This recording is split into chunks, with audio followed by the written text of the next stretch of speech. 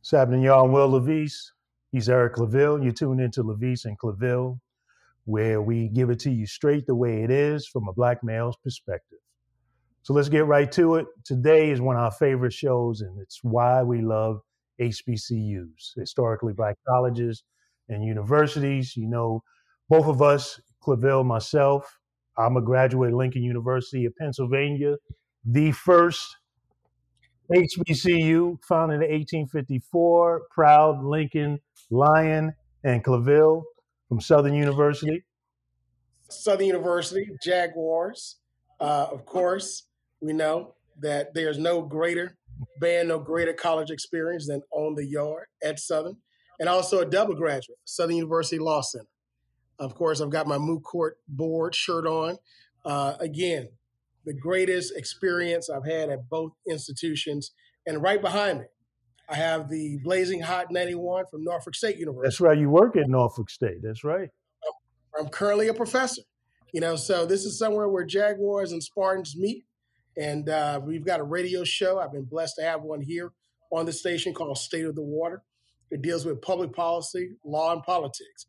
Everything that I love to do, I've been able to do it here at IHBCUs. And I will be remiss. I got to give love to Hampton University on the other side of the water, where I had my radio show, the Will Levis Show, on Smooth 88.1 WHOV, where jazz lives. I've had that show for several years at Hampton University. Also taught there in the journalism department. So again, it's just that pride in having HBCUs. Now, Eric, when we were talking about this and talking about doing this show, you actually found somebody posted on the internet 10 reasons why, 10 reasons to attend HBCU. Talk a little bit about that. Where'd you get that from?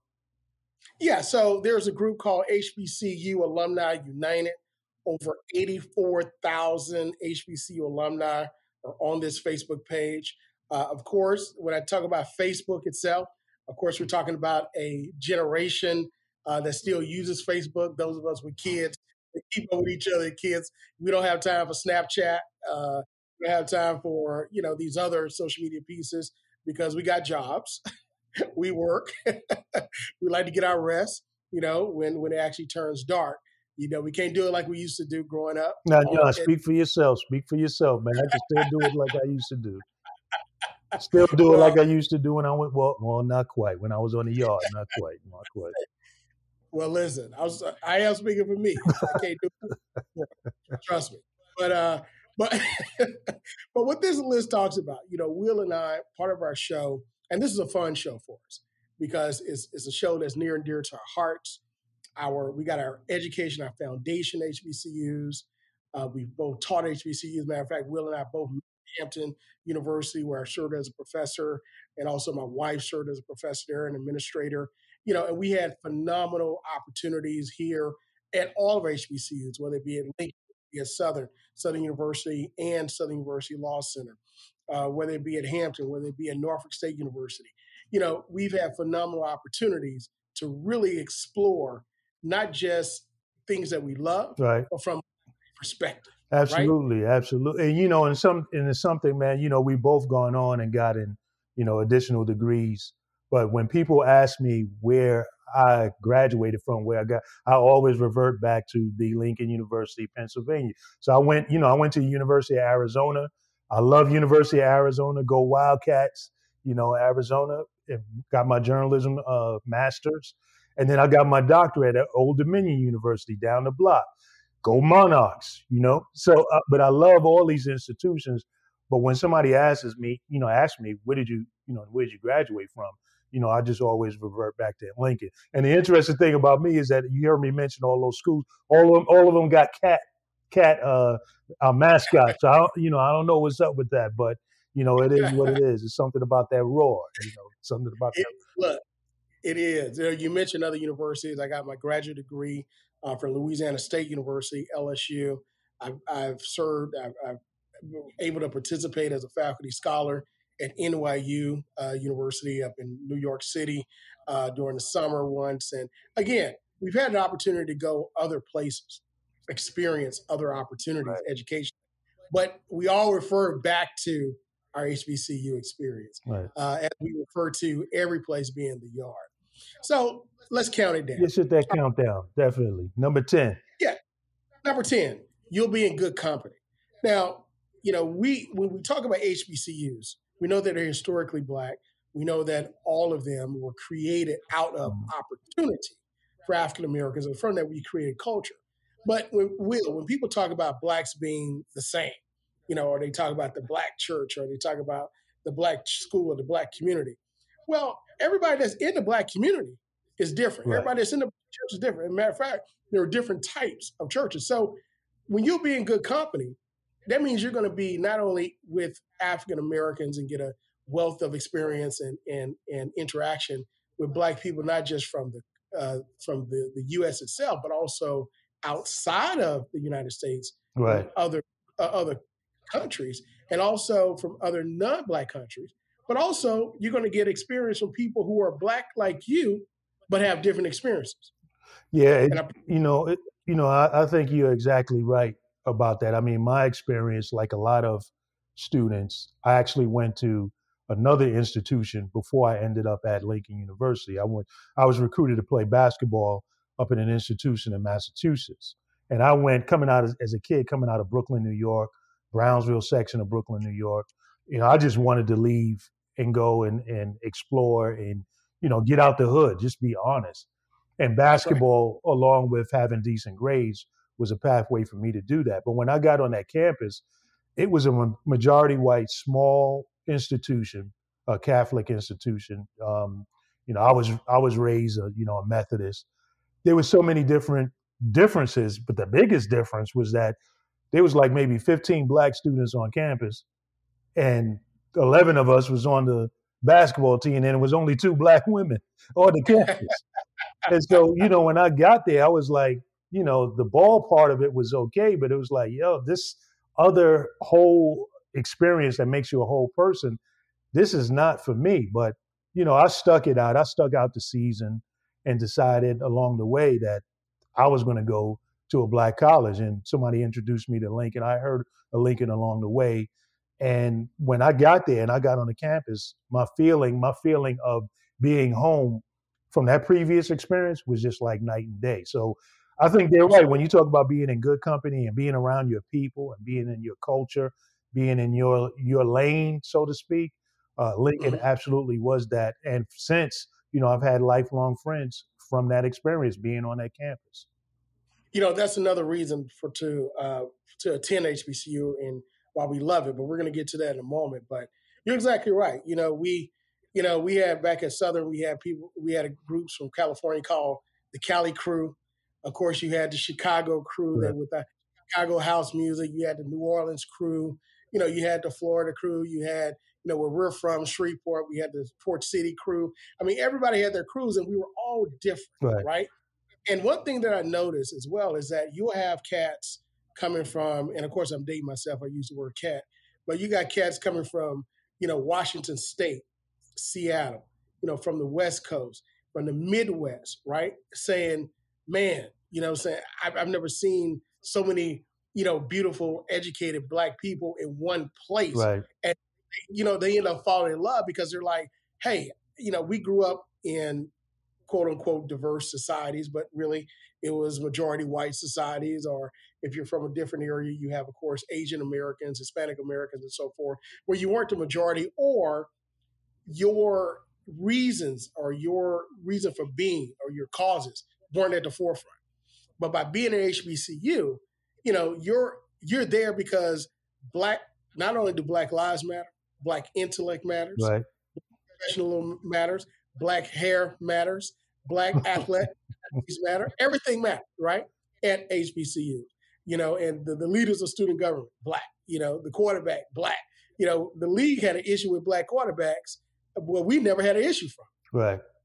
In fact, Doug Williams, as Black quarterbacks came from HBCUs, Grambling State University, Southern University, all universities, they put out athletes, and that's where the league came to get top athletes. But I'm getting ahead of myself because you actually touched on some of number 5, which is diversity. But go to number 9, scholarships and grants. Yeah, number 9. It's a big one for you. This is a big one for you, boy. You got kids getting ready to enter college. It's a big one for you. Talk about it. Hey, brother, look, I'm on it like an eagle. My son, he's here, and my son, he applied to about 10 plus universities, and we narrowed it down.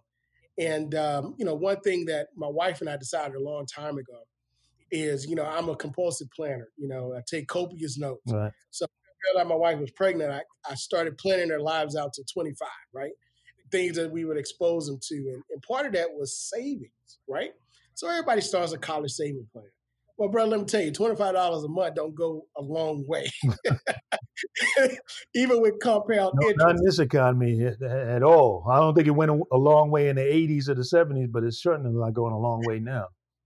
Absolutely not. And the fortunate thing about it is that even my wife and I, we were fortunate enough to work together, both at Southern University Right. and University. So we've always been together working on campus for really the majority of our lives together. So I started to see the cost of education go up, brother. And I told my wife, I said, look, we could continue saving as we're saving, but we now have to push our kids to start looking for scholarships. And we are fortunate enough to teach a young lady who grew up in Louisiana, a poor town. She was a very good student, great parents, father and mother, but they just didn't have the money to send her to college, right? So they told her, baby, if you want to go to college, you got to find a way to pay for it yourself. We'll help you as much as we can. Right. So what we started doing in ninth grade, she started writing, a book. She started researching scholarships. Now, this is before the internet. Right. So you have to get that book. Long story short, in 4 years, she accumulated over $100,000 in scholarship money. Now, you're talking about the mid 90s. That's a lot of money, right, to the early 2000s. So now I told my wife, I said, listen, she wrote a book about it. I said, we're gonna do the same thing with our kids. So we started researching what they would like to do, started putting them academically. Secondly, athletics. I told them you got to learn life sports, but also a competitive sport. Right. So they all play golf, they all swim. I exposed them to tennis. And so they said, listen, we want to gravitate toward basketball. My oldest son toward golf, and then also the arts. We put them in exposure, Will. And bottom line is, my oldest son plays all three saxophones and piano. Our youngest son, he tried the arts as far as that goes. But what ended up happening? But people want to know if you can get scholarships and grants from HBCU. Look, this is what I'm saying. So when I looked at it from that aspect, Will, I said, okay, so we're going to apply for academic scholarships catered toward African Americans. We're going to apply for art scholarships in music that are catered toward African Americans. We're going to apply for scholarships in athletics that are catered toward African Americans. So look, I'm going to tell you, he got accepted to Howard University. Excellent. Academic scholarship. He's also in competition to be selected that pays all of it, from room, board, tuition, books, everything. And then on top of that, there's other scholarships in the STEM area. You'll also be playing ball. Good. So my point is, we were able to do all that at an HBCU. That's excellent. I mean, one of the things that my brother and I, Dr. Thomas Levice, who is also an HBCU alum, he went to University of Maryland, Eastern Shore, and then went on to University of Michigan to get his master's and doctorate. So again, another case of, HBCU being able to prepare you to perform anywhere. But he and I together had written a book a few years ago for the Tom Joyner Foundation. Tom Joyner, huge supporter of HBCUs. The book was Tom Joyner Presents How to Prepare for College. And in that book, even though it was written a few years ago, and it's over 10 years old, but some of the basics in there are still very, very relevant. And one of the things we talked about was very much what you just said. You got to, as a student, if you do well in school, if you put yourself in a position where you have options, some school is going to see you as special. There will be grants and opportunities at HBCUs. There'll be at PWIs. But the most important thing is you got to put yourself in a position to be able to take advantage of these scholarships, these grants. And that's what you want. Scholarships and grants are things you don't pay back. You don't have to pay back. Loans are things you got to pay back. So we talked about that in that book. And right now, with the emphasis that has come upon HBCUs because of the ascension of Kamala Harris, Vice President Kamala Harris being an HBCU grad, Howard University, It's brought a lot of attention, as well as the Black Lives Matter movement really deserves a lot of credit for bringing attention to the inequities that exist. And so there's a lot more attention that's going to HBCUs in terms of donations. We Lincoln received, a donation for 20 million. Among other schools in Norfolk State was among that came from the former one of the founders of Amazon, Mackenzie. What is Mackenzie's her last name? Mackenzie Scott. Right. I didn't want to say Mackenzie Phillips. I'm dating myself. But Mackenzie Scott, which we appreciate her and others who have done that kind of commitment. So the money and the attention is there, but you got to put yourself in a position to be blessed. If you don't put yourself in a position to be seen as special, to be able to receive these grants or scholarships, it's not going to matter. So number 8, alumni associations for graduates of all HBCUs. Alumni associations for graduates of all HBCUs. Well, Will, I mean, all universities have alumni associations, so this is nothing germane to HBCUs. But you touched on it. You said we're getting a lot of attention from Kamala Harris becoming Vice President of the United States. We can't forget about Raphael Warnock, a Black preacher who went to Morehouse, who is the U.S. Senator representing the state of Georgia. Right. Okay. The state of Georgia. That first, is that's huge. Yeah, that's huge. First African American to represent the state of Georgia post Reconstruction in the U.S. Senate. I mean, so this alumni circle that we have are because we were limited as African Americans in every aspect and facet of life. We've had to work toward getting in these areas. So, look, if it weren't for HBCUs, we wouldn't have any Spike Lee. We wouldn't have Samuel Jackson. We wouldn't have Felicia Rashad. We wouldn't have Debbie Allen. We wouldn't have Reginald F. Lewis on Wall Street, who's the author of Why Should White Guys Have All the Fun? We wouldn't have all of these successful African Americans in business, right, in law, the Thurgood Marshalls, in law, in politics, in medicine, and the like, entertainment galore. So the network of HBCUs and our alumni network is important because these are people who have helped to unlock the doors, some that kick down the doors, and others who have come in and are blazing trails in those industries. So that's why HBCU alumni associations, just like HBCU alumni on Facebook, it's very important because this is where you get an opportunity to see what you can do as an African American in those industries. And also the alumni associations as organizations are also a big part of the experience because of the way that you are encouraged to continue to be involved in your university and to give back. Those associations themselves become an avenue for you to do that. Like right now, I'm a lifetime member of my alumni association at Lincoln University. And I'm also right now, as we speak, in the process of seeking a nomination to be on the board of trustees of Lincoln University as a nominee presented by the Alumni Association. And so appreciate that. And so in our communities, because you're encouraged to give back, to stay engaged, those alumni associations become ways for you to be able to stay involved and to do that. And one of the things that we've been stressing a lot and that all HBCU alumni and family people connected need to do is to really give back of your time, your talent, and absolutely your treasure. So no one can tell you what amount of money you should be giving, but you can look in your bank account and say, I know this university meant a lot to me. It was a significant part of my life story.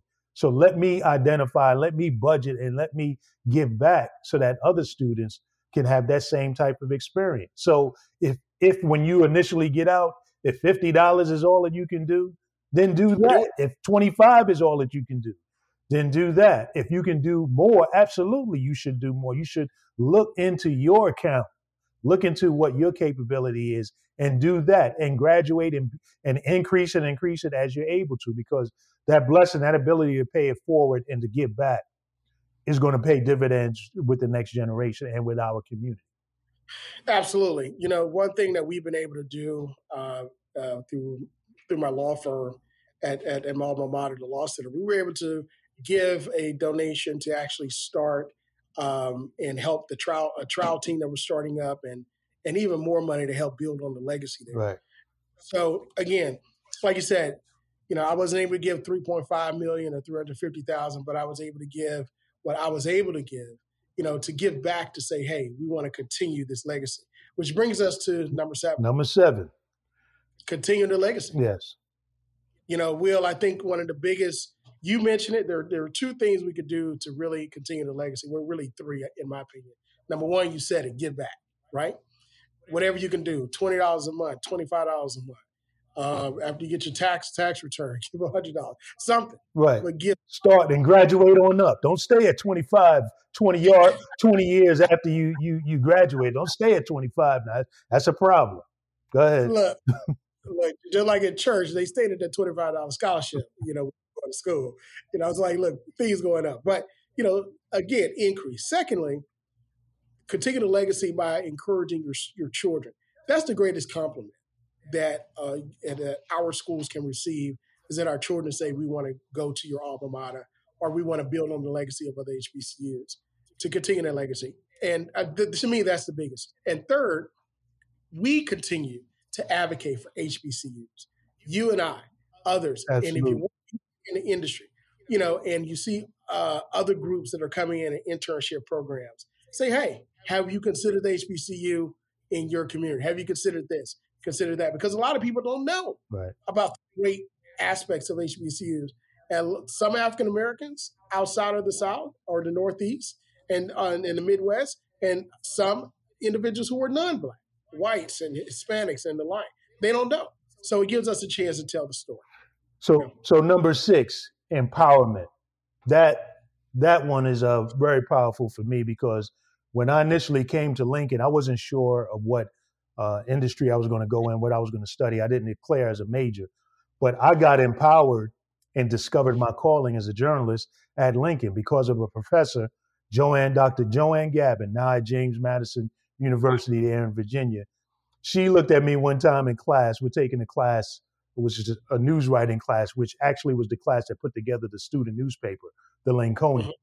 So she looks at me one day in class, because I'm looking at her and I'm like, Dr. Gavin is fine. Here, I'm a 19-year-old student. I'm looking up at her. She looked at me, shook her head, and said, you know what? I'm going to make you the editor of the paper. And I said, whatever you say. Whatever you say, Dr. Gavin. You don't find Dr. Gavin. Well, it was after that, and after I got into actually developing the paper, writing editorials, and I saw the impact that my writing had on other students, that's what actually hooked me on journalism. So here you had that moment where someone saw something in me that I didn't see in myself. They empowered me to what ended up being a 20 plus year journalism career. I ended up coming down there to Virginia to be the first Black Metro columnist at the Hampton Roads Daily Press, the paper across the water from you. So that just shows you how an experience like that at an HBCU, professor who cares about you, sees your potential, can empower you to go on and do great things. Well, I would look at it from a different perspective, because empowerment just comes from being in a community of African Americans, people that look like you, that are aspiring to learn just like you, that are pushing you to do great things, and you're pushing them. Right. You know what I'm saying? So to me, that's the empowerment. And the fact that in communities, HBCUs are not just economic drivers, but they're centers of expression of power and real power for the Black community. If you look at, and more specifically, HBCU law schools, I'm an advocate for creating more HBCU law schools and medical schools, because we see the power when you have these entities in your community, the power that you have. There are several stories out about NCCU, who has a law school there, Texas Southern in Houston, how you have graduates from these universities that become judges, right? You're not going to see that where you have 5, 8, 10 Black judges from the same law school elected to the bench. Southern University, classmates, my former students, as I taught at the Law Center, adjunct professor of law there, some of my former students are now sitting on the bench. Right. I had 5 classmates and former students just sworn in last year. That is tremendous. Which kind of brings us to the next point of diversity. Absolutely. we touched on it before, Will, and you know, the black community is not monolithic. Not at We're all. Not at all. and I hate when they put us in that category like that. Saying, "Oh, you're all just alike," but no, we're different. That doesn't mean that we are different and we oppose each other, but we're different approaching issues from a different perspective. And that's one thing that helped me to learn at HBCUs, at my HBCU, and teach here is that that's how you learn to grow, Right. and that's how you learn to evolve. Right. So not only different perspectives and ideologies, we're different. We have great diversity within us culturally. Like, for example, I'm also half Hispanic. I'm half Latino. My mother was Afro Latino from the Dominican Republic. My father was born as African American, born here, raised in the Caribbean. So I'm born and raised in Brooklyn, New York, one of the most diverse places where you got all kinds of flavor going on within the Oh yeah, African diaspora, right? But guess what? I go down to Lincoln and I hear for the first time not commercial uh, go-go music, from Chuck Brown, the godfather of go-go, the father of go-go. I heard Bustin' Loose. I feel like Bustin' Loose when I was in New York, and it was like, okay, that's go-go. No, fella. You, when I got down to Lincoln, I heard real Chuck Brown and right. all of the other go-go. And I'm like, yeah, so I heard for the first time, for example, and I'm just talking about diversity in terms of music, I heard for the first time Too Short. Too Short is a legendary rapper in Oakland. I heard for the first time too. Now here I am from Brooklyn, where we think everything ends in terms of rap music in Brooklyn, and even though it began in the Bronx, we still taking it out of in Brooklyn, saying we run. Right. And then I heard Too Short for the first time. So you get in this variety where you have these students coming from all over the African diaspora. Then I had students where I'm chopping it up in the room from Africa, from South Africa, that's telling us about the struggle there, other fellow students from the Caribbean. So you get this diversity you see within our own people, within our own culture, yet you see how we are so closely connected. And I spoke about my mother. My mother was a Pan-Africanist, and she always taught about how all of the peoples whose ancestors made it through that transatlantic slave trade and who made it to the Americas, and that we were all interrelated, that we were all cousins, we all have the same bloodline. I learned at Lincoln that there was more black people down in South America than in North America. There's more black people in Brazil than it is in the United States. So That's right. we have this wealth of diversity within our people. So when it always boggles my mind when people say, don't go to an HBCU because there's no diversity, it's not the real world. You only hear that from people that don't know anything about HBCUs. Absolutely, absolutely. And then look, we're not even going to talk about HBCUs not preparing for the real world because this political season, we just saw this, and not just the political season, but we also saw researchers, persons who were involved in research, medical research, and so forth, at the forefront. People in the legal environment, charging and leading in social justice and reform. I mean, look, so that argument is out the window, right? But Absolutely. that it also shows the fear of people saying, wait a minute, is this what HBCUs are producing? There may be a threat here to status quo. But it goes also to number 4.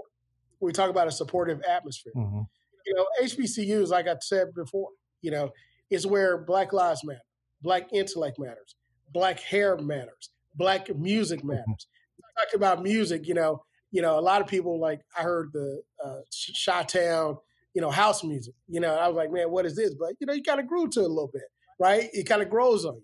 But then people from Chicago came down and heard about the New Orleans music, That's the right. bounce, That's right. Master P. And then people from Atlanta brought in the Outkast and the groups that were coming out of there. With LaFace Records and others who were rapping and so forth. And then people out of Florida, and came out of Florida, South Miami. Luke. 95 South, and all those guys, man. And then, of course, from California, they're bringing in all different types of music that we haven't heard, Mm-hmm. but came from the South, right? We all came from the South. We spread and we created this phenomenal music, and the atmosphere was supportive to that, where you could have it. Man, look, you can have a Gumby haircut, a fade next semester. You can have it slick back, slick down. You can have it froed out, blowed out, twisted, and then nobody bat an eye. Absolutely. Yeah, so that brings us down to number 3: classes, I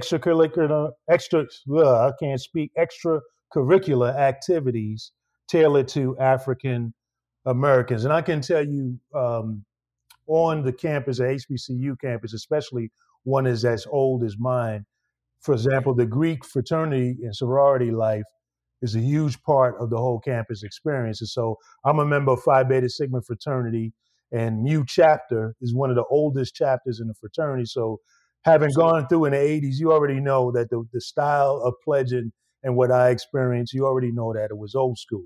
Quite different. So, Quite different. but the thing about the organization is that they maintain that emphasis on still doing positive work in the community. And unlike a lot of the white fraternities and sororities, it extends after you graduate. So it becomes a network. It's not just, for most people, not just something that you did when you were in college, but it's something that continues on, and you continue to be able to use those as avenues to get back into engaging your university as well as engaging the community. Because all of those organizations were very much founded with the principles of uplifting the Black community, doing something positive, empowering these newly educated African Americans coming out of generations of slavery and coming into education, being an important pathway for upliftment. All of these organizations had this emphasis on empowering, doing something positive for the community. So those kinds of organizations and opportunities I mentioned, already being made the editor of the newspaper, and how that changed my life. So in these environments, HBCUs, especially the Greek life, again, not just something that you do in college, but something that continues on throughout the rest of your life. Absolutely. And not just that, but coming not just from Greek life, but also, like you said, the newspaper, the SGA, Right. The Student Government Association, at the law school, the Student Bar Association. All of these were geared toward African Americans and African Americans for leadership purposes. Still writing the same quality, as others, but again, you take the leadership part, and we see individuals who are in the industries now having leadership there. Which brings us to number 2, caring professors and faculty. Now, let me say this.